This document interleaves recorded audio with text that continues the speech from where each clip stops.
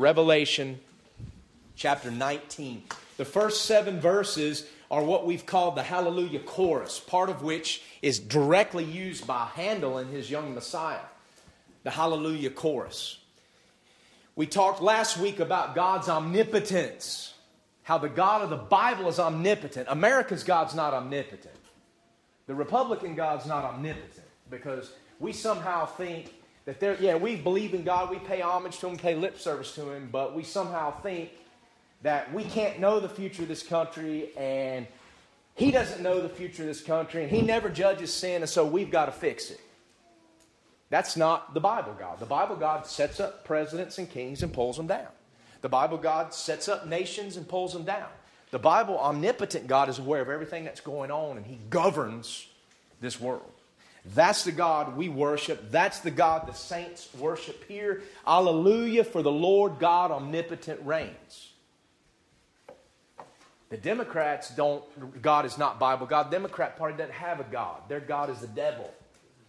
In my opinion, one man's opinion. American politics is not the answer. Republican, Democrats, all going to perish. We don't need politicians. We need a king. We need a Messiah. He's going to fix it. I praise God for political leaders who will take a stand. I praise God this has been the longest federal shutdown in the history of this country. That means our president has taken a stand that others would not. And I say keep it closed. Put a padlock on the door and don't open it until you learn to do what a government's supposed to do, and that's protect its people. One man's opinion. If you want me to feel sorry for federal workers, you're not going to get that either.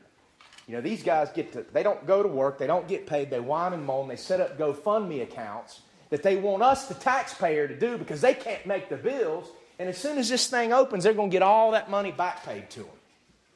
After they've gotten unemployment. After they've gotten funds from GoFundMe accounts. That's called double and triple dipping. Yeah. And we're supposed to feel sorry for that? This thing hadn't affected me. Makes you wonder how many of these so-called federal jobs are even necessary. But that's what happens in a confused nation that's turned its back upon God. Can't even do what nations have done from time immemorial to protect its people. Can't even agree to do something so simple as put a barrier on its border. The Chinese did it to keep the Mongols out. It stands to this day. The Romans did it to keep the Picts out in England. Hadrian's Wall. The Jews did it not long ago around the West Bank, and guess what? All those stabbings and terrorist bombings have taken a sharp turn downward. You can actually drive between Jerusalem and Bethlehem now, and you don't have to worry about big rocks being thrown at you because you've got an Israeli tag on your car. It's a nice, big, beautiful wall. Beautiful. But anyway, when a country can't even come to agreement on stuff like that, it's not serving the God of the Bible. It's turned its back on the God of the Bible. And beyond all that, it's not blessed is the nation that has a wall on its southern border. It's blessed is the nation whose God is the Lord. Amen. Our God is the omnipotent God. Sadly, that's not America's God anymore. She needs to repent. We talked about the omnipotent God. We talked about the virgin bride. The marriage of the Lamb has come and the wife has made herself ready. 2 brides in the Scripture. Israel, the adulterous wife of Jehovah that He divorced and will restore one day. And then the virgin chaste bride of Christ that's been espoused to one husband. Israel, the New Testament church can't be Israel. It's impossible. A chaste virgin bride espoused to a husband is not a divorced adulterous wife who needs to be restored. It's common sense. And we began to talk a little bit about the Jewish wedding. What is a wedding or what's a marriage in Jewish culture? Because a lot of that imagery is used in the New Testament, even by Jesus Himself, to describe the relationship of the New Testament church to Jesus Christ. It's husband, the body, the head of the body. And we're told here that the marriage of the Lamb is come. The marriage is come. And His wife, which is the church, obvious in the context of Revelation, in the context of the New Testament, His wife has made herself ready. So we looked last week at the Jewish wedding. We talked about the arrangement. It usually began with an arrangement where the father of the groom made an arrangement with the father of the bride concerning the marriage of their children. Sometimes this arrangement was made when they were children. Well, the father of the groom, who is God the Father of the Lord Jesus Christ, and the father of the bride, which is God the Father of us all, made an agreement with himself. And he sent his son to pay the bride price, which was his own precious blood. We talked about the betrothal or the espousal. Once an arrangement was made, the groom would take initiative and leave his father's house and go to the father of the bride, negotiate specifics, and then pay the bride price. That's what Jesus did when he left heaven and came to earth. He paid the bride price. He purchased the church. Paul told the Ephesian elders to feed the flock of God, which he has purchased with his own blood. God the Son purchased his bride with his blood. Once this bride price was paid, the covenant was established. Sometimes the wife and the potential bride and the groom would share a cup of wine, and at this point the marriage would be legal. Once the bride price was paid, the marriage was legal, but it wasn't consummated. Thus began a period of betrothal. Now, betrothal is kind of like our engagement. I said this last week, but the Jews took betrothal very seriously. You were legally married. It wasn't our engagement where we can buy a nice ring for our fiance, and then we could, by giving her that ring, make a commitment that we're going to marry her, but then we break it off. Or these people that live together and are always talking about the one they live with as their fiance. I mean, come on. If that's your fiance, marry her. But in the Jewish culture, once you were betrothed, you were legally married, but that marriage had not been consummated. There was a period of betrothal where the bride would be set apart, trained, prepared for her life as a wife, observed for her purity. A lot of times it was a minimum of a year, and that would prove whether or not she was a virgin or not. If a year went by and she didn't have a baby, then she was ready. Sometimes it was many years. In fact, when the angel appeared to Joseph in Matthew chapter 1, he and Mary were espoused. They were legally married, but that marriage had not been consummated. That's why it was very difficult for Joseph, because all of a sudden, his espoused bride, who was supposed to be a virgin, is with child. So in his mind, man, she stepped out on me. And he was a righteous man, didn't want to make a public example, but he was struggling with what to do. And that's when the angel came. Let's look at Matthew chapter 1 for a minute. We just talked about all this during the Christmas season. It's okay to talk about the birth of Christ when it's not December. What's wrong with that? It's okay to talk about the resurrection of Christ when it's not Easter. We should be talking about it all year. Matthew 1:18. Now the birth of Jesus Christ was on this wise, when his mother Mary was espoused to Joseph. This was the espousal period. Before they came together. That means before the marriage was consummated. Before a ceremony, before a consummation, before a wedding feast. Before they came together, that she was found with child of the Holy Ghost. She showed up pregnant. Then Joseph, her husband, being a just man and not willing to make her a public example, was minded to put her away privily or secretly. Joseph, from his perspective, had been cheated on, or maybe his wife had been taken advantage of. He was ashamed, insulted, but even being a just man, he wanted to handle it delicately. But while he thought on these things, behold, the angel of the Lord appeared unto him in a dream, saying, Joseph, thou son of David, fear not to take unto thee Mary thy wife, for that which is conceived in her is of the Holy Ghost. Notice that she is called his wife at this point, even though they were espoused. And she shall bring forth a son, and thou shalt call his name Jesus, for he shall save his people from their sins. How often have we forgotten that? We want to take what Jesus did on the cross, we good old Baptists, and we want to make excuses for our sin. Well, once saved, always saved. I'm saved now. Doesn't matter. We want to make excuses for our sins when the Bible says Jesus will save his people from their sins. Do you have victory over sin in your life? I'm not asking if you're perfect. I'm not asking whether or not you're struggling in the flesh, but have you had victory over sin in your life? Because that's what Jesus does. If there's no victory, then there's no conqueror in your life. Now, all this was done that it might be fulfilled, which was spoken of the Lord by the prophets, saying, Behold, a virgin shall be with child, and shall bring forth a son, and they shall call his name Emmanuel, which is being interpreted, God with us. Then Joseph, being raised from sleep, did as the angel had bidden unto him, and he took. That's an interesting Greek word there in the original language. I don't like to pronounce Greek from the pulpit because you're not going to remember it anyway. But for the sake of later when we see it again, it's the verb paralambano. It means to receive. He received her. Not took her away, but received her.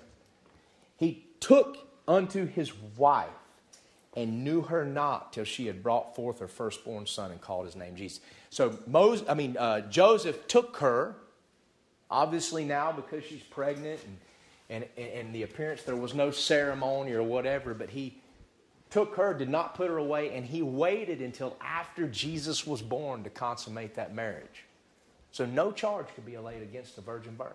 So not only did he take her to be his wife, but he waited until Jesus was born before he ever even consummated that marriage. Now that's pretty impressive.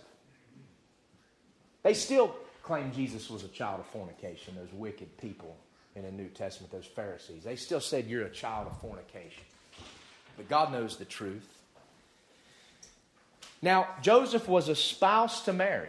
Now, turn to 2 Corinthians chapter 11 and look what Paul talks about. He references the Corinthian church, which applies to all of us who are born again in the body of Christ.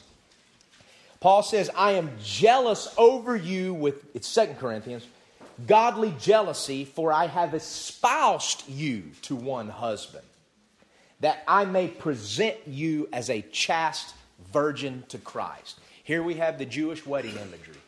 The church is espoused that she might be presented a chaste virgin.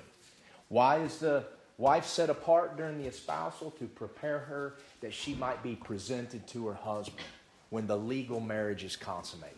We, the New Testament church, are espoused to our husband right now. We are in a period of espousal. The marriage, what's referred to in Revelation 19, is coming.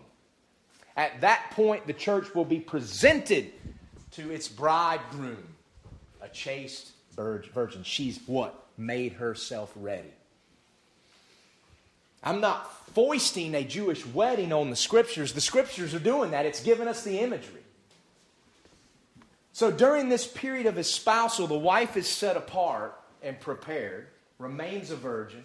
What does the groom do? He departs to his father's house. He leaves her. Departs to his father's house to do what? To prepare a dwelling place where he could later bring his bride. A chuppah, or a room on his father's house where he could later bring her, consummate the marriage, and the marriage could be celebrated before they left and went to their own home. Betrothal meant separation. We are betrothed and espoused to Christ now, but what are we? We are separated from our bridegroom. He returned to heaven. He left us here. What did he do when he left us here? Well, he did exactly what a Jewish groom would often do.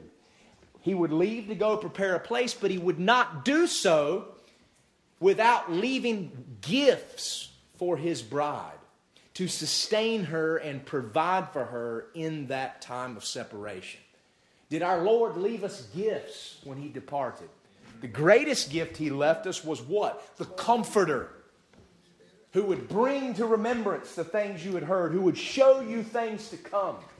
The Comforter, the Holy Spirit. Ephesians chapter 4. Here Paul is actually quoting the Psalms. Psalm 68:18. Paul mentions this as well. Ephesians 4:7-8. But unto every one of us is given grace according to the measure of the gift of Christ. Wherefore he saith, when he ascended up on high, He led captivity captive and gave gifts unto men. When he ascended, when he went back to his Father, he left gifts with his men. Not just the Holy Spirit, but the spiritual gifts that are given unto the body of Christ. Gifts of grace. To some he gave prophets. To some he gave teachers and pastors. To others he gave ministries of helps, mercies, ministries of, there were ministries and gifts of healing and things like that during the time, the early part of the New Testament age. He gave gifts. What are your spiritual gifts? What are the gifts that your bridegroom has left with you? Are you using them? Are you using them to sustain you and prepare you? Are you given the gift of prophecy? What is prophecy? It's not telling the future. It's proclaiming truth. Sometimes that truth, I'm telling the future today. I'm talking about the future because I know it. It's written right here in the Scriptures and the Holy Spirit confirms it. But a prophet exhorts, tells you what you should be doing. If you're a prophet, be a prophet. If you're a teacher, be a teacher. If you're full of helps and one with the gift to give beyond what's expected of you. These are the gifts that were left with us, just like the Jewish wedding. Jesus himself uses wedding imagery when he talks to his disciples. So again, I'm not taking a cultural thing and putting it on the Scriptures like a lot of people do. I'm just taking what the Scriptures are saying and explaining to you what culture it's coming from. Jesus is talking to Jews when he's talking to his disciples. He's using things that they're very familiar with. Turn to John 14.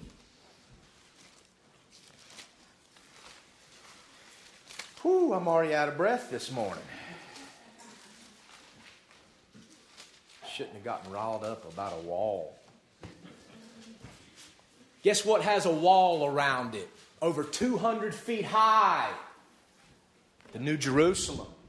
New Jerusalem has a wall. Guess what? It's not to keep people in. It's to keep out dogs and whoremongers and wicked people and him that speaks a lie.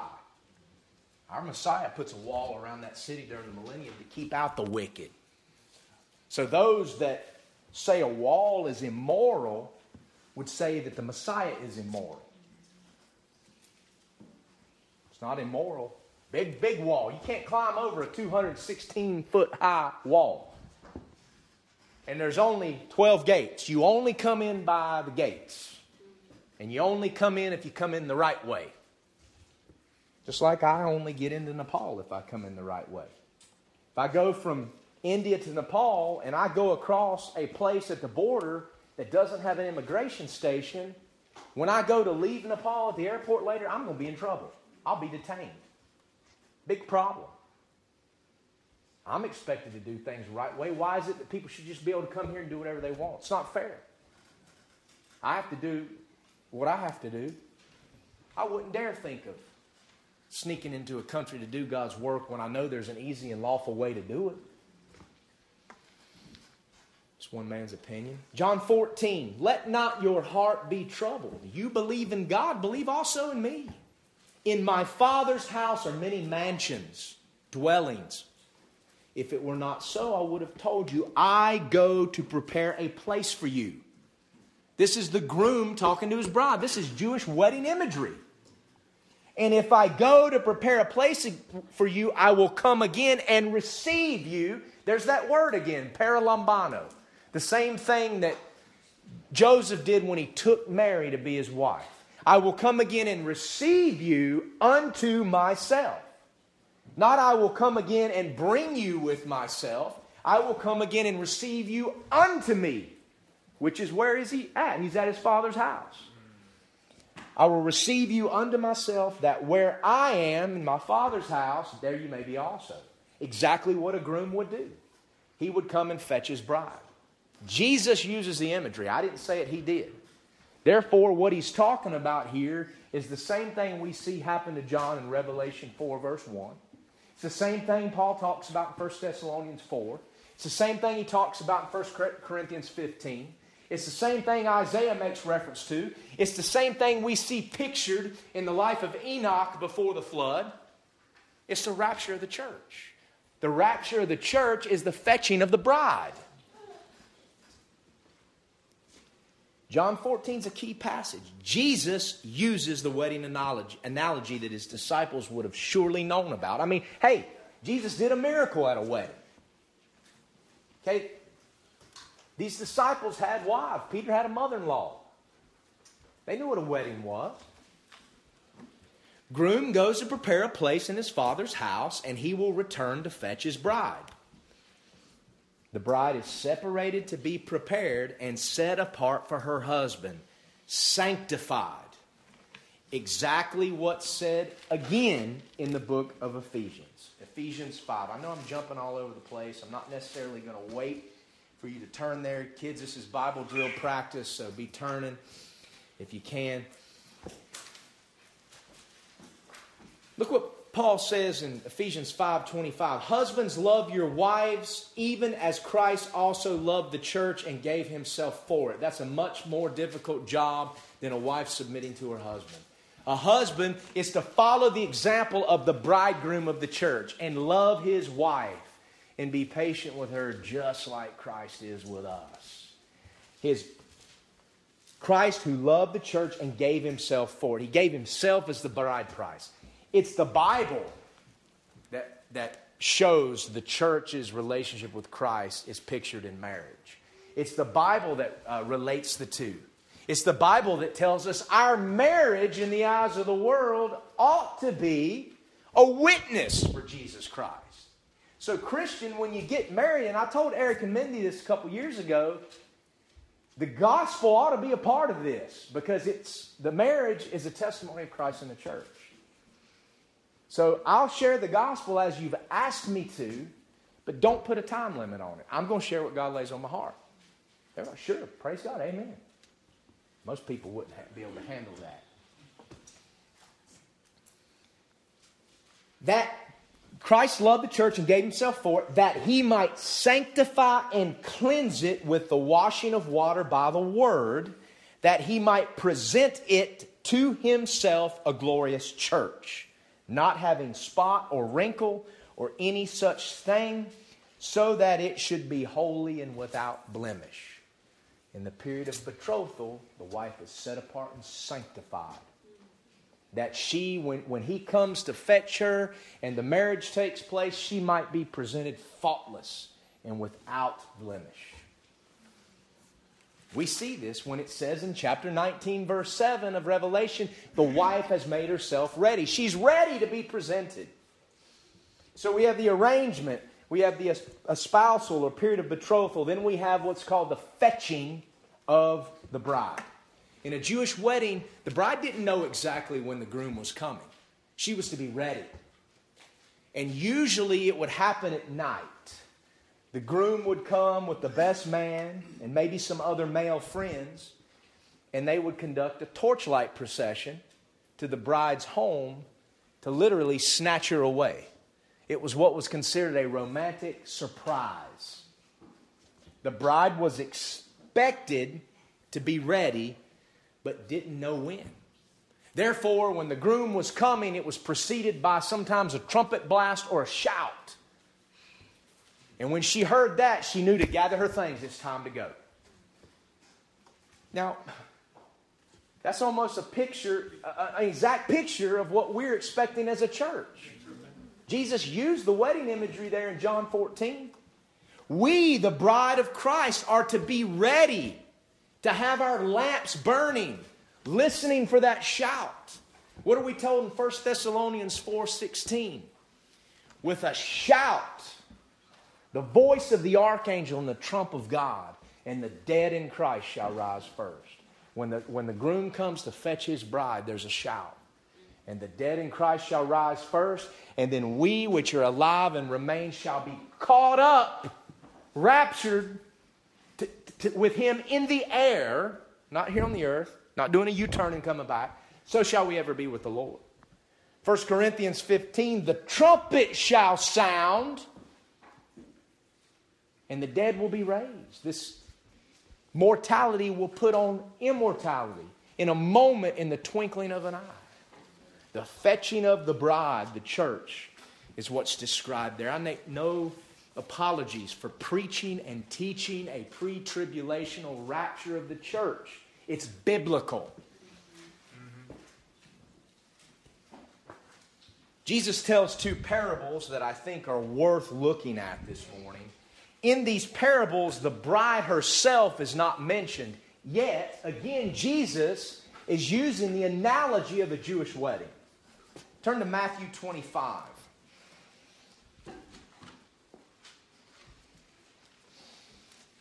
I hadn't swallowed that crown yet.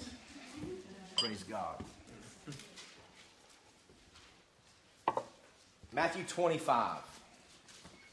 Then the kingdom of heaven shall be likened unto what? 10 virgins. This would be the bridal party, which took their lamps and went forth to meet the bridegroom. 5 of them were wise, 5 were foolish. They that were foolish took their lamps, but took no oil with them. But the wise took oil in their vessels with their lamps, while the bridegroom tarried. That means he was tarrying. Bride's waiting to be fetched. They all slumbered and slept. And at midnight there was a cry, a shout made. Behold, the bridegroom cometh, go ye out to meet him. Then all the virgins arose and trimmed their lamps. And the foolish said unto the wise, Give us of your oil, for our lamps are gone out. But the wise answered, saying, Not so, lest there be not enough for us and for you, but go ye rather to them that sell, and buy for yourselves. And while they went to buy, the bridegroom came, and they that were ready went in with him to the marriage. And the door was shut. Afterward came also the other virgins, saying, Lord, Lord, open to us. But he answered and said, Verily I say unto you, I know you not. Watch therefore, for you know neither the day nor the hour when the Son of Man cometh. The virgins here, the bride's not mentioned in this parable. The virgins here were unprepared. Guys, this parable is an indictment against the church. It's an indictment against her. Because there are many that call themselves the church that are not. And the true bride of Christ is the remnant body. The remnant body is ready when the bridegroom cometh into the night. The rest, Christians in name only, CINOs or sinos, like rhinos, Republican in name only, they're not ready. And guess what happens to them? They're left behind. They were imposters. They weren't the real bride of Christ. This is an indictment against the church. We better be ready. Again, the wedding analogy. We see the bridegroom coming to fetch his bride. And people that are supposed to be part of that bridal party aren't ready. That's going to happen when the rapture takes place. There are going to be churches. Hopefully this house and next door will be empty. Nobody will even show up the next Sunday here, I hope and pray. Hope and pray where the kids are concerned. The weeds will start growing. That garden will be overgrown. The rats will start coming back. The house will start falling apart. Guess what, Brother Ronnie? He won't care. He won't care a bit. Neither will Matthew. But there are churches where a sizable portion of people are going to show up and open things up on Sunday morning. Maybe even the pastor will send the pulpit and realize there's a few people out today. And go about his business as if nothing happened. They've been left behind. Because they were never part of the bride of Christ. Another parable a few chapters back, Matthew 22. Again, the wedding analogy is used. 25, that's an indictment against the church. Here we have an indictment against Israel. Matthew 22, and Jesus answered and spake unto them again by parables and said, The kingdom of heaven is like unto a certain king which made a marriage for his son. So the messianic kingdom that was being expected involved a marriage. Involved a virgin bride married to Messiah. Something they didn't understand. And he sent forth his servants to call them that were bidden or invited to the wedding, and they would not come. And again he sent forth other servants, saying, Tell them which are bidden or invited, Behold, I have prepared my dinner, my oxen, my fatlings are killed, and all things are ready. Come into the marriage. But they made light of it, and went their ways, one to his farm and another to his merchandise. And the remnant took his servants and entreated them spitefully and slew them. But when the king heard thereof, he was wroth, and he sent forth his armies and destroyed those murderers and burned up their city. Then he saith to his servants, the wedding is ready, but they which were bidden were not worthy.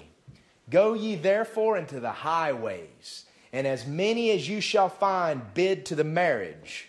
So those servants went into the highways and gathered together all as many as they found, both bad and good, and the wedding was furnished with guests. This is an indictment against Israel. Messiah was sent. Israel was invited, and she rejected the bridegroom. The servants of the Lord, His Jewish apostles, were sent out. Go read the book of Acts. What happened? Exactly what this parable said. Stephen told the Jews, he's sitting there preaching, he's going through the Old Testament scriptures, he's tracing things down through Abraham, and then all of a sudden looks up and realizes they're not even paying attention, they're making light of it. He immediately changes his tone and said, you stiff-necked and uncircumcised of heart and mind, you always resist the Holy Ghost just like your fathers. And then they were full of rage, and what did they do? They killed him. Just like it says what happened here. So those that were invited rejected, and so what happened? The servants did what? They went out to the highways. To who? The Gentiles. And invited. And many came, and the wedding was furnished with guests. That's an indictment against Israel. The bride of Christ is a coveted place to be. The church is both Jew and Gentile. Even today, there's a remnant of the Jews that's part of the church, but it's very small. The church is mostly Gentile, just as the parable says. Again, we have the wedding analogy. So the question with regard to the fetching of the bride is this: are you ready? Luke 12, Jesus said, be ye therefore ready also, for the Son of Man cometh at an hour when you think not. It's not talking about, he's talking about coming to get his bride. Jesus in Matthew 24. Interesting, this word I mentioned before pops up again in verse 36. But of that day and hour knoweth no man. And here's how we know he's talking about the fetching of the bride here. Not the angels of heaven, but my Father also. See, the scriptures tell us when the second coming will happen. There's a Daniel's 70th week. In the midst of the week, the temple's destroyed. And then the Messiah returns. We can pinpoint these things. But the coming being talked about here is something other. It's the groom coming for his bride. But as that day and hour knoweth no man, no not the angels of heaven, but my Father also, but my Father only, But as the days of Noah were, so shall also the coming of the Son of Man be. For as in the days that were before the flood, they were eating and drinking and what? Marrying and given to marriage. There's the hint that there's a marriage analogy here. Until the day that Noah entered into the ark. You see, in those days, they were marrying and given in marriage, but God came and snatched or fetched Noah and put him in the ark. They didn't even know what was going on. They didn't even know what an ark was for. And knew not until the flood came and took them all away. That word take here means to take away. It's another word. It's not the one we looked at earlier. Joseph took Mary to be his wife. It's the Greek word airo, which means to take away. The flood came and took them, the wicked, all away. Took them to judgment, took them to death and drowning. So also shall the coming of the Son of Man be. We know that the wicked are taken away during this terrible period of tribulation that we've been studying. But look what he says here. Then, at this time, when the Son of Man comes, shall be two in the field, the one shall be taken. Now, this word taken is not taken away that we just saw in the previous verse. This is the same word that was used when it said Joseph took Mary to be his wife. And it's the same word Jesus said when he told his disciples, I will come again and receive you unto myself. Two will be in the field, one shall be received, fetched. The other left. 2 women shall be grinding at the mill. The one shall be fetched or taken, the other left. Just like who in the Old Testament? Enoch. Watch therefore, for you know not what hour your Lord doth come. That's the groom coming for his bride. That's the rapture right there. Even in the Gospels. And that's just what happens at the Feast of Trumpets. Remember how we talked about Jesus fulfills the Jewish Feast of Trumpets? When the trumpet's blown, the Jew would drop what he was doing in the field and immediately go to Jerusalem. And sometimes there'd be Jews and Arabs working side by side, and the Arabs would look up and like, where'd he go? He's off to Jerusalem. The trumpet is sounded.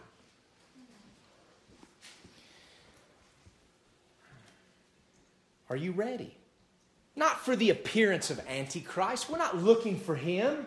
It behooves us to know who he is and know what to expect because we can recognize his spirit today, but we're not looking for him.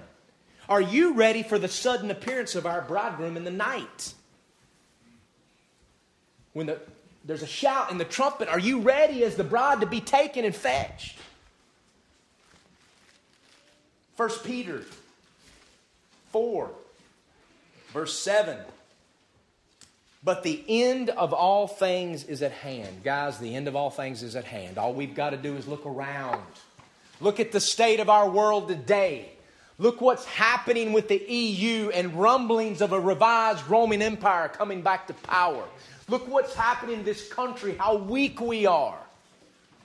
Man, there was a day and time when you could watch old movies like Red Dawn and think about Russians and Cubans invading this country and how this country would stand up and it would never happen. I hope the Russians don't invade this country. We're in big trouble because the people in this country are weak. They're entitled.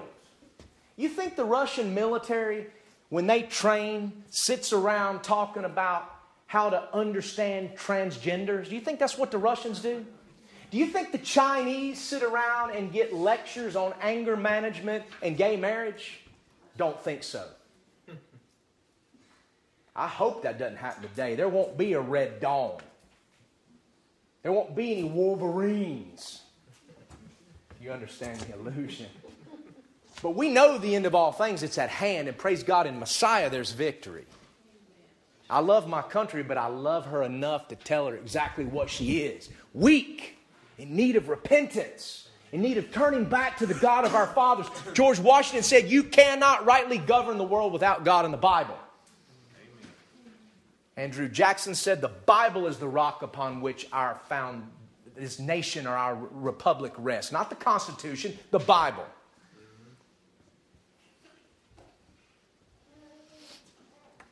The end of all things is at hand. Be ye therefore sober and watch unto prayer. And above all things, how do we do this? How are we sober? How do we watch like the bride should be? Have fervent charity among yourselves. Something the church has forgotten. We're all about tolerance and just loving on the wicked. And we won't even give our brother in Christ the benefit of the doubt when he says something on Facebook. We won't just accuse him. If our brother in Christ is arrested for preaching, then we, the church, automatically assume he did something wrong.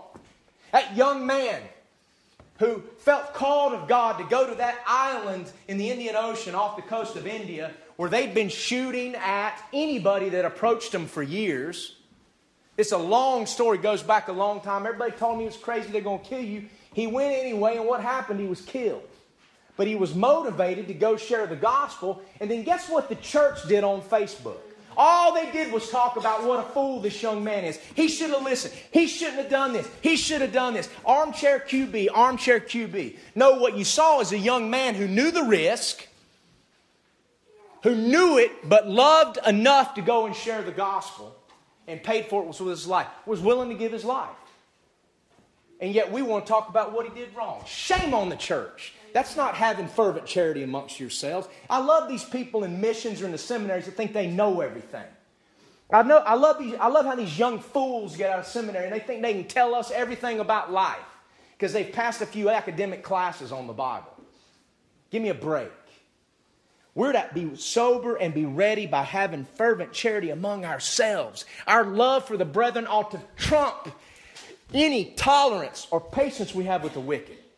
You are duty bound to love your brother more than you love the world. Have fervent charity among yourselves, for charity does what? It covers the multitude of sins. And by covering sin, we're preparing ourselves. We're ready as the bride. Use hospitality one to another without grudging. We're to be hospitable people to each other.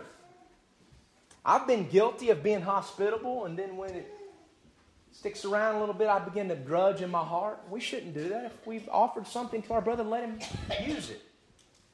Hospitality. As every man hath received the gift, even so minister the same one to another. The gifts that our bridegroom left with us, we're to use to minister one to another. Let him do it as of the ability which God giveth, that God in all things may be glorified through Jesus Christ, to whom be praise and dominion forever and ever. Amen. This passage was powerful to me when I look at it. It says, take the gifts we've been given and to minister one to another according to the ability we've been given, according to the ability which we have. God used that scripture to speak to me years ago after I finished seminary. My wife and I were so bent on getting back overseas and serving with a particular mission board. And when the time came, we knew God was calling us to do something else. And I was wrestling. I realized that, you know what? I can't even share the gospel that well here in my own country. Why should I go overseas? What makes me think I'm going to love that man even more than I do here? And I was struggling through this. Like, I need to be a better evangelist. What should I do? And I was seeking the Lord, and I believed God wanted me simply to graduate, pack up, store our stuff, come back here and get on a bicycle and ride across America. And trust Him to put people in my path and be faithful to witness the gospel. And that, to prepare myself from some other work. And I struggled through it. God would give me scriptures. And I remember sitting on a cliff above the Pacific Ocean, about 150 feet above the waves crashing one night in Marin County, California. And this is the verse God gave me. Let him minister as of the ability which God gives. I knew in that moment I had the ability to ride a bicycle across this country. It's obvious.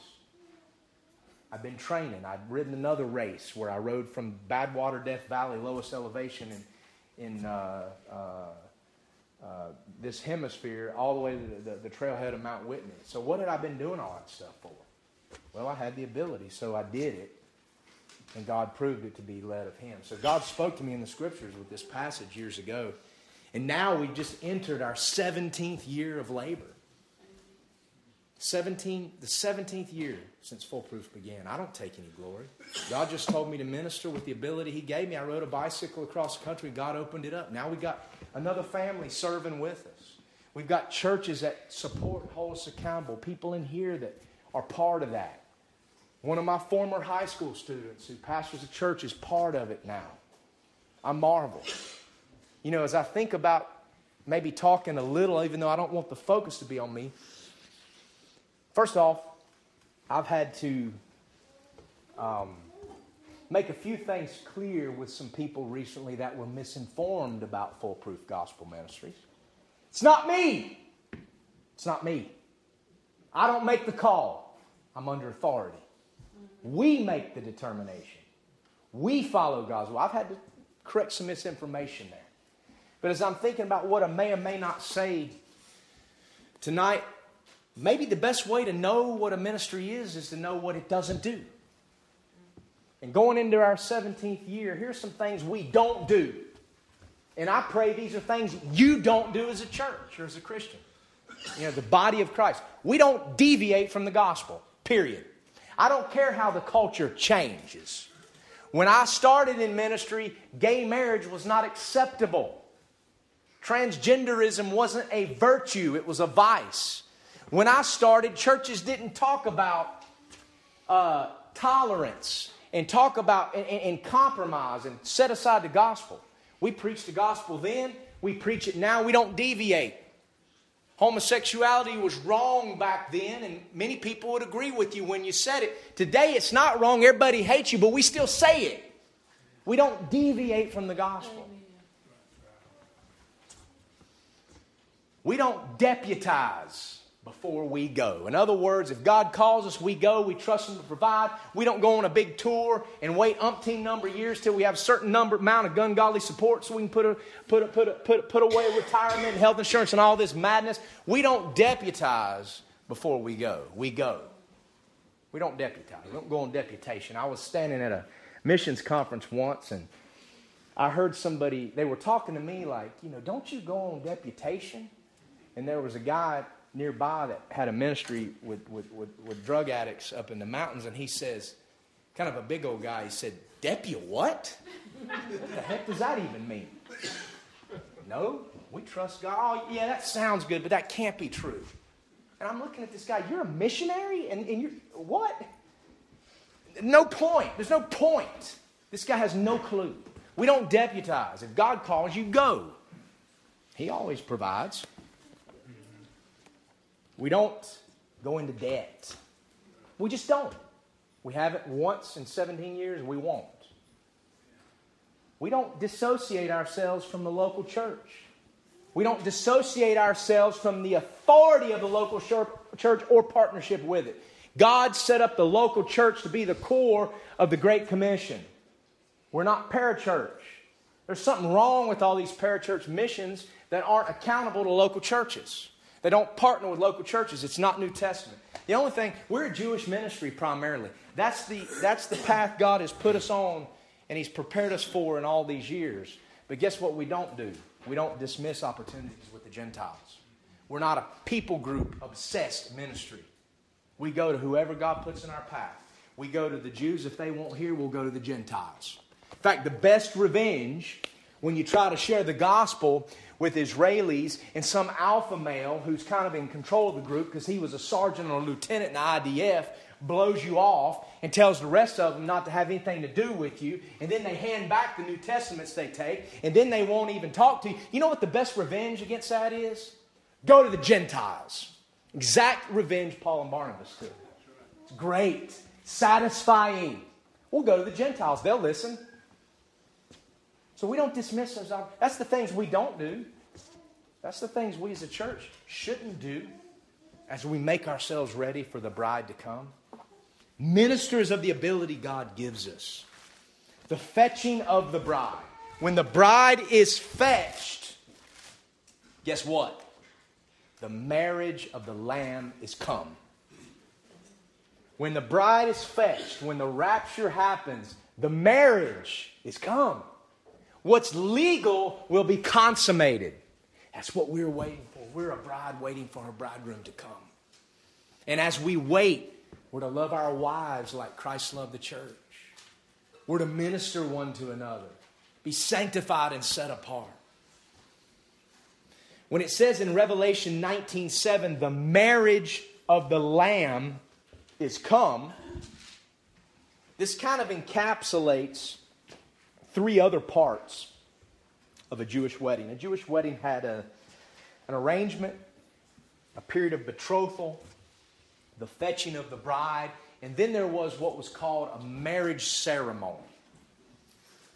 The marriage ceremony, when the bride was fetched, the bridegroom and the friends of the bridegroom and the bride and her wedding party would be taken back to the home of the groom's father. And there, just a few, usually some immediate family and friends and a couple of witnesses were gathered for a brief marriage ceremony. At this time, the bride would be veiled. Once the ceremony was complete, there was the consummation. What had been covenanted back when the period of espousal began, at least a year earlier, what had been covenanted was now consummated. The groom would take his bride to the chuppah, or the bridal chamber, and he would be escorted there by the bridal party. And inside that chuppah, the marriage would be consummated. So you'd have the marriage ceremony, the consummation, and then finally what's called the wedding supper. Not the marriage feast, a public feast, but a marriage supper. This was when the consummation would be announced to the gathered guests. And then there would be a time of feast and celebration in the groom's father's house. Now, usually this marriage ceremony, this consummation, this wedding supper in a Jewish wedding took place over a period of, what do you think? How many days? Think about the analogies. How many days? 7 days. How much time goes by when the church is out of here in the groom's father's house undergoing these things? 7 years. Period of tribulation. Very interesting. When you think about the wedding supper, the bride and the groom are presented. She's not veiled anymore. We see this in Psalm 19. The son is compared to the bride coming out of the wedding chamber in a Jewish wedding. Psalm 19 verses talks about how the heavens declare the glory of God. And in verse 4, he has set a tabernacle for the sun. Verse 5, which is as a bridegroom coming out of his chamber, and rejoiceth as a strong man to run a race. The glory of the sun is like when the bridegroom comes out of that chuppah with his bride after the marriage has been consummated. That's the reference there. Usually there's some close friends or gathered guests that are a part of this. We see this mentioned or referenced in John chapter 3. John 3:29. He that hath the bride is the bridegroom. Who's talking here? It's John the Baptist. John the Baptist was an Old Testament saint. He was the forerunner of the Messiah. The forerunner, a type of the forerunner of the Messiah's coming. He that hath the bride is the bridegroom, but the friend of the bridegroom, John's referring to himself and those he represents, which standeth and heareth him, rejoiceth greatly because of the bridegroom's voice. This my joy therefore is fulfilled. He's talking about the friend of the bridegroom that rejoices when he hears the voice of the bridegroom as he comes out of his chuppah with his new bride after the marriage has been consummated. The friend of the bridegroom. We're going to see the friends of the bridegroom are part of this. So we have the marriage ceremony, the consummation, the wedding supper. In terms of Christ and the church, the marriage of the Lamb has come. She's made herself ready. Therefore, it's time. It's time for what? The ceremony, the consummation, the wedding supper. It's time. Remember that parable in Matthew 22 where it went out into the highways and the byways? Now, it said they came in and the wedding was furnished with guests. Furnished with guests. Well, what guests will have been gathered at this heavenly supper that's now furnished? Where the bride, groom, the Messiah, and the bride, his queen, the New Testament church, come out. Who are the guests? Who are the friends of the bridegroom? John the Baptist represented who? The Old Testament saints. Who's in heaven now? Toward the end of the tribulation, their population in heaven has grown. The tribulation saints. Those saints that are saved during the tribulation, not those that have heard the gospel now, those that have never heard it before. The Jewish witnesses go preach. They've been martyred by Antichrist. Now the supper is furnished with guests. The Old Testament saints and the tribulation saints are gathered. After this supper in the groom's father's home with select guests, then the marriage is made public. The bride and the groom very publicly go to their own home. Except for in the case of Christ and His church, it's not a bride and a groom simply making a public procession to a new home. It's a king and a queen coming to reign on his throne, not his father's throne. Not a simple bridegroom and a bride, but a king and a queen. Doesn't it say that the church will reign with him? It's interesting because we see this imagery in Psalm 45. Psalm 45 is actually a picture of the Messiah coming as He comes to reign over the earth. We see Messiah as a prophet and a priest, and then He's declared as a king. And we see Him pictured as He comes to reign. Thy throne, O God. So here Messiah is called God. Elohim is forever and ever. The scepter of Thy kingdom is a right scepter. So the Scriptures are pretty clear that Messiah is God. Verse 7, Thou lovest righteousness and hateth wickedness. Therefore God, Thy God, God the Father, hath anointed Thee with the oil of gladness above Thy fellows. All Thy garments smell of myrrh and aloes and cassia and of the ivory palaces whereby they have made Thee glad. King's daughters were among Thy honorable women, and upon Thy right hand did the queen stand in gold of Ophir. Messiah's queen is His church. Stands by His side. And then He comes to reign. You see that when you read the rest of the psalm. Most of the psalms are prophetic. It's time for the ceremony. It's time for the consummation of the. It's time for the supper. It's time. The bride is dressed and ready. That's what it says. The marriage of the Lamb is come, and His wife has made herself ready. She's ready.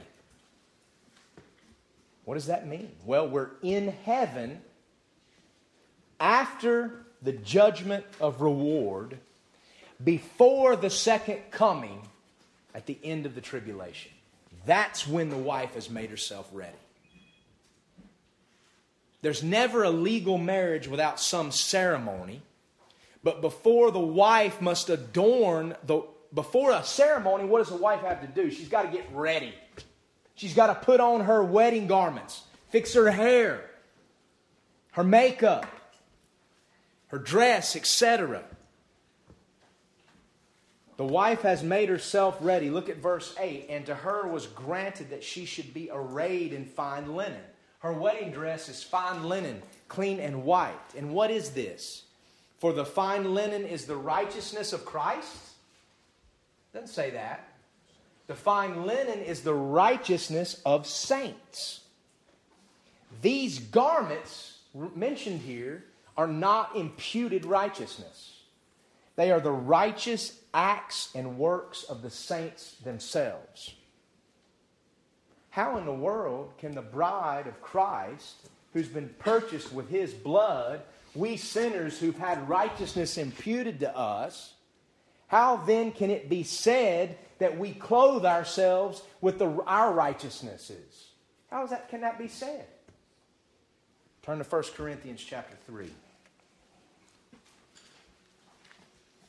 Just got through my introduction. No, just joking. 1 Corinthians 3:11. For other foundation can no man lay that is laid, which is Christ Jesus. He's the foundation. Now, if any man build upon this foundation, gold, silver, precious stones, wood, hay, stubble, every man's work shall be made manifest, for the day shall declare it. Because it shall be revealed by fire, and the fire shall try every man's work of what sort it is. If any man's work abide, which he hath built thereupon, he shall receive a reward. If any man's work shall be burned, he shall suffer loss, but he himself shall be saved, yet so as by fire. This is talking about the church, the judgment seat of Christ, where our works are tried to see if they're true. Those that survive our reward. Those of us who didn't live for Christ as we should, our works will burn up. But we ourselves will be saved, yet so as by fire. Salvation can't be lost. Know ye not that ye are the temple of God, and that the Spirit of God dwelleth in you? If any man defile the temple of God, him shall God destroy. For the temple of God is holy, which temple are ye?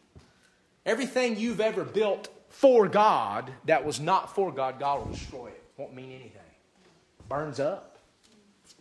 2 Corinthians 5:10.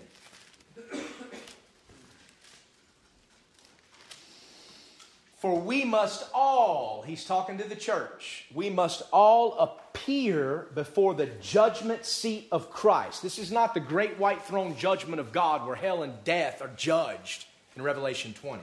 This is the judgment seat of Christ, that everyone may receive the things done in his body according that he hath done, whether it be good or bad. There's a judgment seat of Christ where our righteous works are judged, whether they're true or not. Romans 14,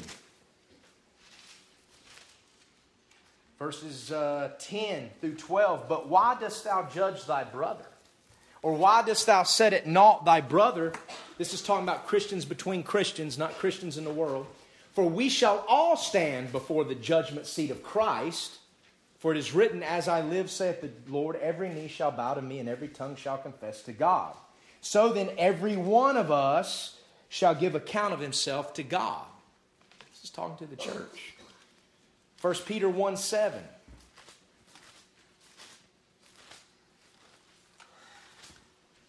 That the trial of your faith, being much more precious than gold that perisheth, though it be tried with fire, might be found unto praise and honor and glory when at the appearing of Jesus Christ.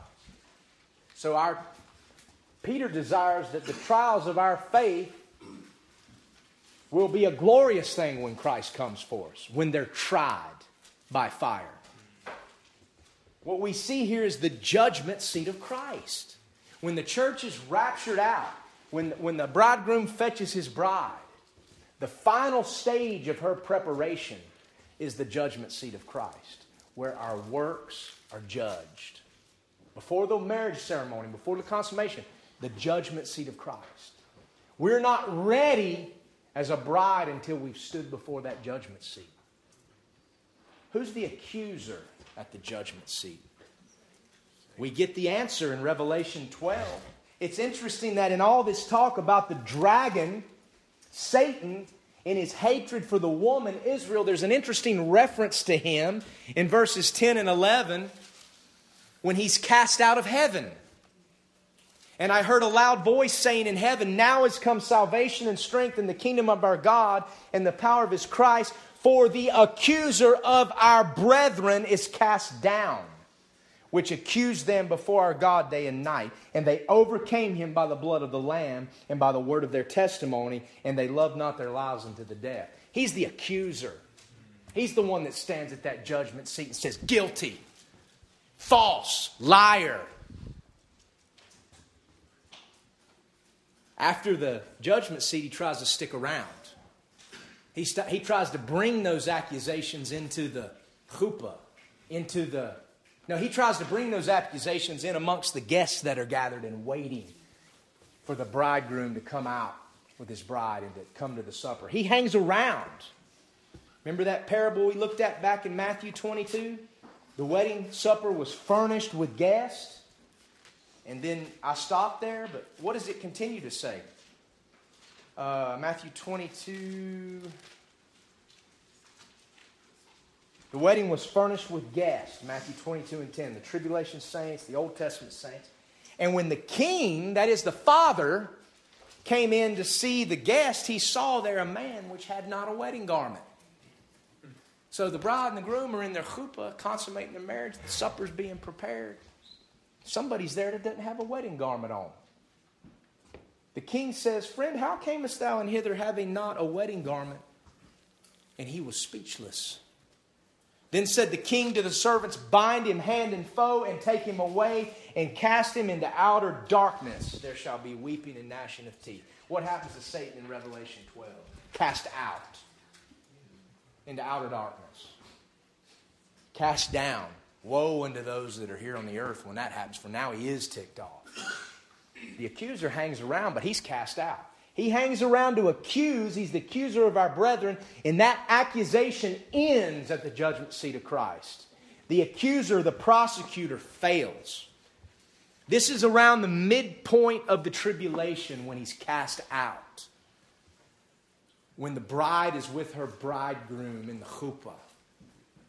She comes out toward the end. She participates in the pouring out of the bowls. We're going to see that.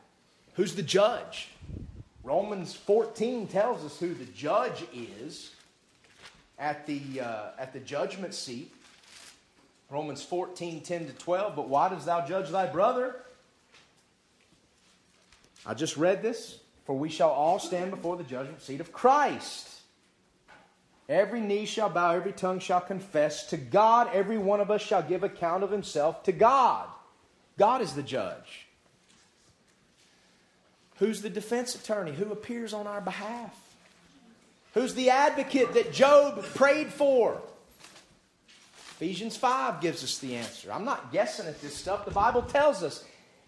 Talks about Christ loved the church and gave himself for it. We just read this. Why? That he might present it to himself a glorious church, not having spot or wrinkle or any such thing, that he should be holy and without blemish. This is the bridegroom answering on behalf of his church and presenting her to him without blemish. He's the defense attorney. Sorry, Satan, my blood paid for that. Here, the bridegroom at the judgment seat is presenting her to himself. There's no one to give away the bride in this heavenly ceremony. So he gives and presents her to himself. For he stood in our stead. Those works that survive the fire, it's the works that are judged. When you went on that mission trip, when you wrote that check and put it in the offering plate, preacher, when you stood up here and preached, when you gave out that tract, when you took a stand, was it genuine? Or did you have an agenda? The fire will reveal it. Those works that survive are reward. We see the saints casting their crowns before the Lamb in Revelation 4, the rewards. Crowns. But these rewards also involve wedding garments in which the saints are clothed, in which the bride is able to adorn herself and be made ready. That's why it can be said that she is clothed with the righteousness of the saints. Her wedding garments are those works that survive the fire of the judgment seat. So when the marriages come, the judgment seat's over. The accuser is cast down. She's ready. Her righteousness that survives the fiery test fashions her garment. And I'm led to believe by the Scriptures that a level of brightness in that garment will distinguish in terms of reward. Those that have many works that survive the fire, that wedding garment will be bright. Those that have few, they'll have a garment. They'll survive. They'll be part of the church, the bride, but it won't be so bright. How do I know this? Well, it's funny if you look in the Old Testament. Daniel, I'll move fast. Daniel chapter 12, verse 3. And they that be wise shall shine as the brightness of the firmament. Talks about those that sleep in the dust of the earth shall awake, some to everlasting life, some to everlasting shame and contempt. Some will awake. We see this at the rapture. And they that are wise of those that awake shall shine as the brightness of the firmament. Shining. Revelation 3, the message to the church of Laodicea. The church that's being written to here is not lost people. It's lukewarm Christians. Those whom I love, I chasten. The Bible says that the lost aren't chastened. They're bastards spiritually. It's a good old King James word, Hebrews. So he's writing to believers, but it says here, Jesus warns the church, he that hath an ear, let him hear what the Spirit saith unto the churches. To him that overcometh will I give to eat of the hidden manna, and will give him a white stone. No, I'm in the wrong place. I'm in the wrong chapter. That was Revelation 2 I was reading. That was a message to the church at Pergamos. Revelation 3, 17 and 18. Look what he says to Laodicea. Laodicea, rights of the people. If that doesn't describe the American church today, I don't know what does. Because thou sayest, I am rich and increased with goods, and have need of nothing, And knowest not that thou art wretched and miserable and poor and blind and what? Naked. I counsel thee to buy of me gold tried in the fire, that thou mayest be rich, and white raiment, that thou mayest be clothed, and that the shame of thy nakedness do not appear. Do we want the shame of our nakedness to appear after the judgment seat? Because all our works have been burned up and we're not able to stand brightly with others that were ready? Oh yeah, we'll stand there. We can praise God for that. But do we want to be ashamed? Would a bride ever want to stand at the altar without a clean, pretty white dress? 1 John 2 warns us, the believer. 1 John 2:28. And now, little children, abide in Him, that when He shall appear, we may have confidence and not be ashamed before Him at His coming. Not lost, but ashamed. It's tied to the judgment seat of Christ. Tied to the wedding garments. I think we should take heed, brethren. I think we should take heed. I want my wedding garment to be bright. I don't want my works to burn up in the fire. I don't want to stand before God after however many years of FPGM and most everything we did just burns up. Maybe it will. I don't even know my own heart. God does. Jesus does. If we believe not, yet He abideth faithful. Only Christ. It's my only hope. By the end of verse 7, the judgment seat of Christ is finished. The accuser is silent. He's kicked out of heaven. And the bride is dressed. It's the end of the Hallelujah chorus. The focus of that chorus is the bride is dressed and ready. It's time for the ceremony. And then in verses 8 through 10, we have the marriage of the Lamb. And to her was granted that she should be arrayed in fine linen, clean and white, for the fine linen is the righteousness of saints. It's interesting, if you go back to chapter 15, verse 6, guess who was clothed in pure and fine white linen? The 7 angels came out of the temple, having the 7 plagues clothed in pure and white linen. So the 7 angels that pour out the 7 bowls of God's wrath are also clothed in clean linen, pure and white. We'll talk about that a little later. Not today, probably. Verse 9, and He saith unto me, Write, blessed are they which are called unto the supper, marriage supper of the Lamb. And He saith unto me, These are the true sayings of God. Blessed are those who are called to the supper. The bride is called. She's the bride. Blessed is the church that's raptured, that's purified before the judgment seat of Christ, that's married to the Lamb, a ceremony, that marriage is consummated and then comes to the supper. Blessed are those guests who are called to the supper. The Old Testament saints, going all the way back, the book of Genesis until John the Baptist. Blessed are the tribulation saints who've been martyred. All those that are called to that supper.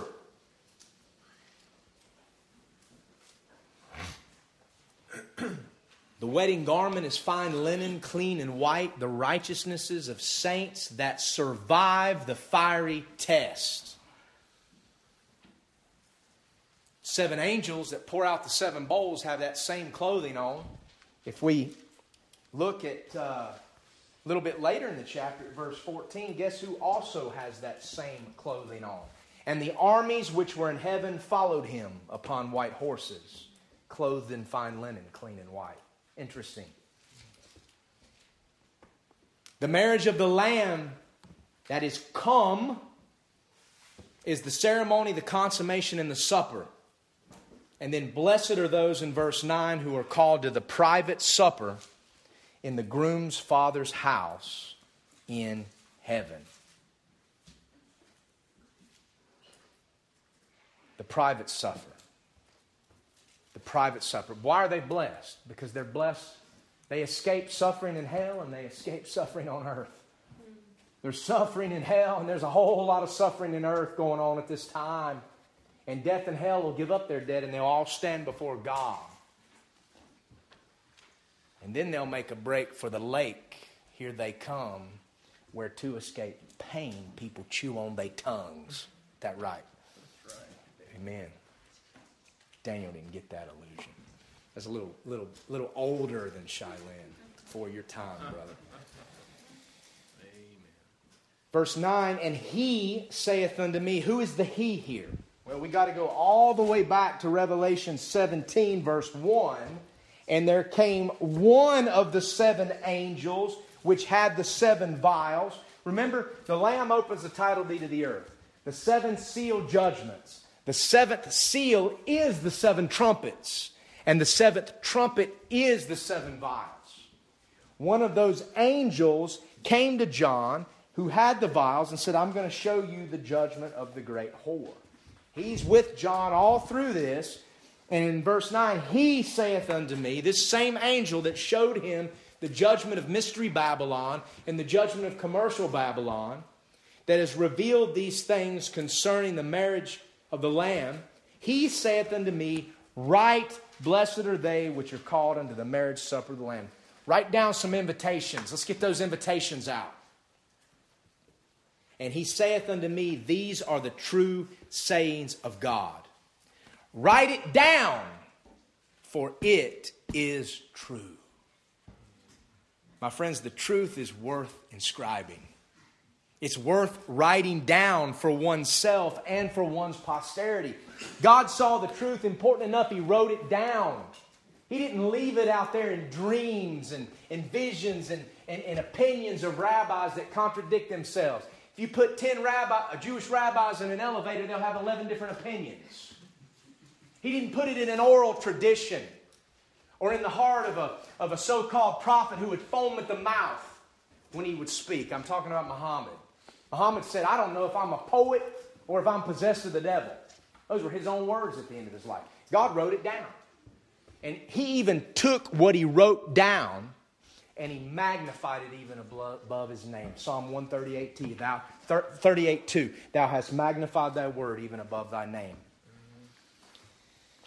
The truth is worth writing down. You never know what you write down now might be preserved generations from now, and someone might pick it up and be moved by it. Take Charles Spurgeon for an example. Charles Spurgeon was a great Baptist preacher, but he was not beloved in his day and time like so many Christians are beloved him and his writings. He was despised. He suffered. He was depressed. He was betrayed. He was treated horribly by the church that he pastored for so long. No one stood with him when he would take a stand. He died very sad and discouraged.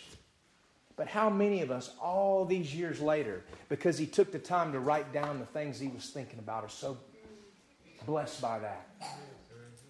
I was just looking for something a while back in my library. I like to look through there, and I kind of marvel that, man, I got a lot of books in here I've never even read. That's pretty sad. I ought to have read every book in my library. And I was just kind of in that mood where I was searching for something, and I pulled out a hardback copy of Spurgeon's morning and evening devotions that I've really never even looked at, ever. And I was just looking for something. I was thinking about, I want to get to the point in my life where the first thing I do when I wake up in the morning is think about the Lord. And the last thing I do before I lay down on the pillow. Now, I'm not talking about waking up in the bed and looking at my phone and seeing if I got any news or any emails or any of Trump's tweets. I'm not talking about that. I'm talking about first thing I do, think about the Lord, open up something. Then I'll look at my phone. Then I'll get my coffee. Then I'll do my plantar fasciitis stretches before I walk on that hard floor. And then what's the last thing I do before I go to bed? Think about the Lord. That doesn't mean I look at my phone or do something else, but that's the last thing I do before I turn out the light. I was just thinking about wanting to do that, and I pulled out a hardback copy of Spurgeon's Morning and Evening that I happened to have. And I started using it like that months ago. When I went to Nepal, I didn't want to carry it with me because of the weight, so I found an app where I could do it on my phone. But what was interesting is that in the beginning of this hardback book that I even forgot I had, someone long ago had taken the time to write something down. It was in 1995. My grandmother, who's been with the Lord a long time, had written this: your own spiritual life, my prayer is that your own spiritual life will be enriched by thinking with this great man of God from the past. And when I looked at that, I thought, I'm going to do that. I'm going to answer that prayer. It's all these many years later, and I'm going to make sure her prayer is answered. Because she wrote it down, then I took that, and I've been immensely blessed. I was blessed this morning when he talked about the providence of God that blesses one thing in one situation and frustrates the exact same thing in another situation. I was encouraged to read that. But somebody wrote it down, and many years after her body went back to the dust in the grave, it meant something to me, and it encouraged me to take action that has actually answered what she said she was praying. I just think it's great because somebody wrote it down. Blessed are those who get invitations to the marriage supper. And I'm going to end here. Blessed are those who get invitations. These things here in Revelation 19 are testimonies to the churches. We are invited and we are called to invite. In a marriage, when the invitations go out, who gets invited? Is it only the groom's friends and family that gets invited? No, the bride's friends and family get invited too. Groom does inviting, and the bride does invite. Look at Revelation 22:17. Look at what it says. And the Spirit and the bride say, come. And let him that heareth say, come. And let him that is athirst come. And whosoever will, let him take the water of life freely. Folks, that ain't religion. That ain't religion. Freely, whosoever will, ain't religion. That's not Islam. That's not Hinduism and Buddhism. It's not Catholicism. It's not animism. It's not American churchianity.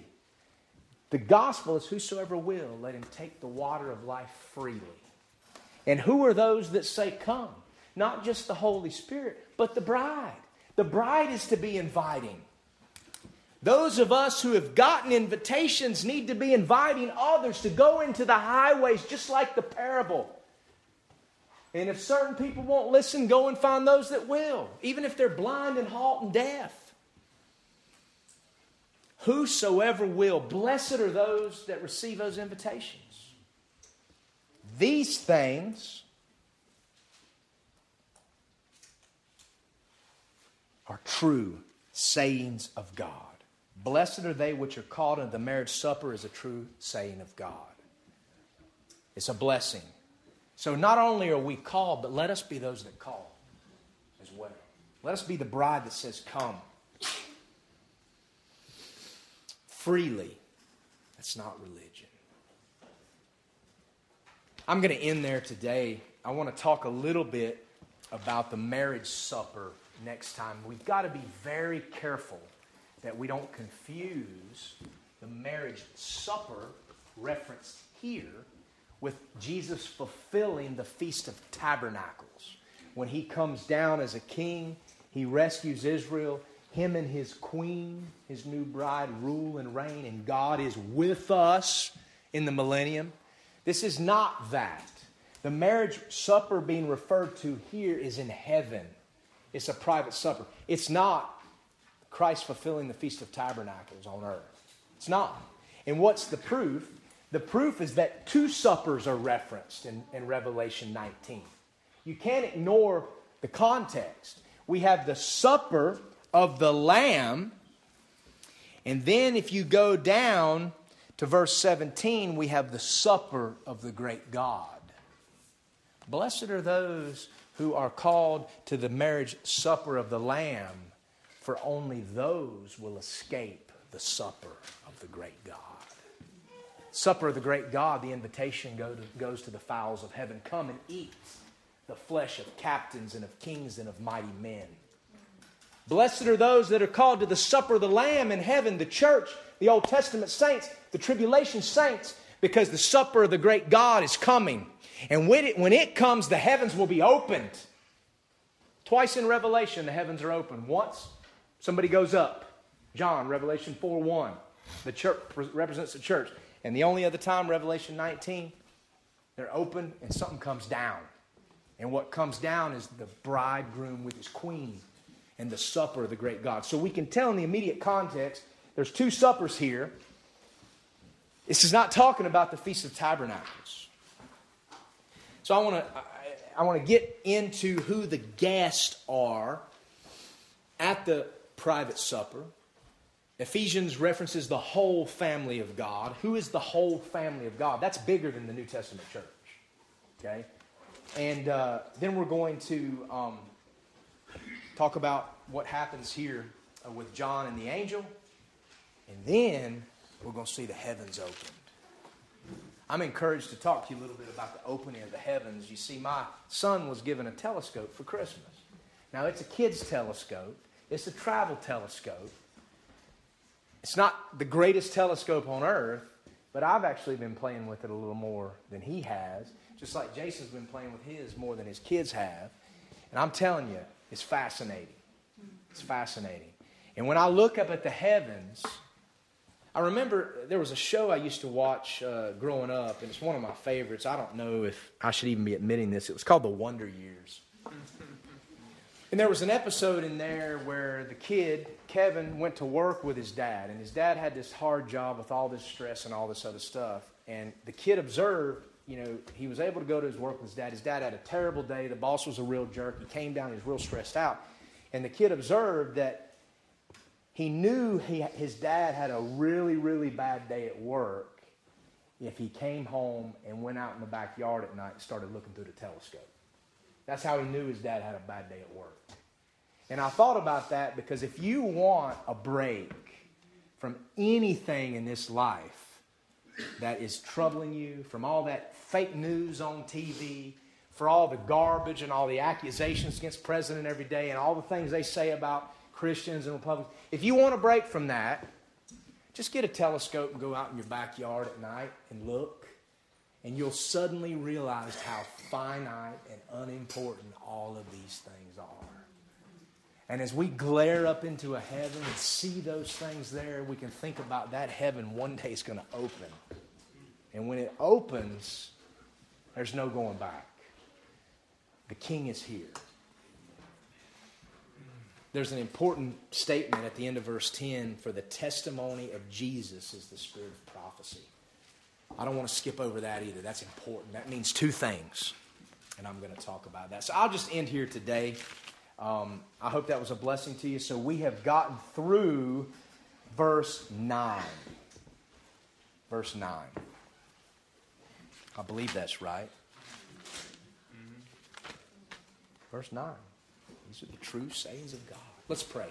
Father, we thank you for this word, the encouragement. Thank you for invitations that we've been given through Christ and the Holy Spirit to the wedding supper of the Lamb. I pray, Lord, we would be those that say, come to others. We would be the servants that go out into the highways and gather all those that will come.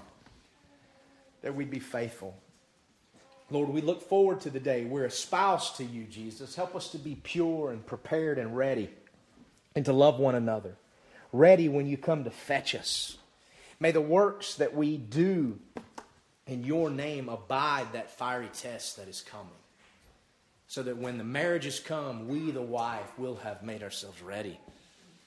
And we look forward to that consummation of all things. Thank you, Lord Jesus, for loving us and giving yourself for us. When there was no one to give us away, you give us away to yourself. You paid that bride price. Lord, I'm so glad, Jesus, that you loved us, because if you didn't, who else will?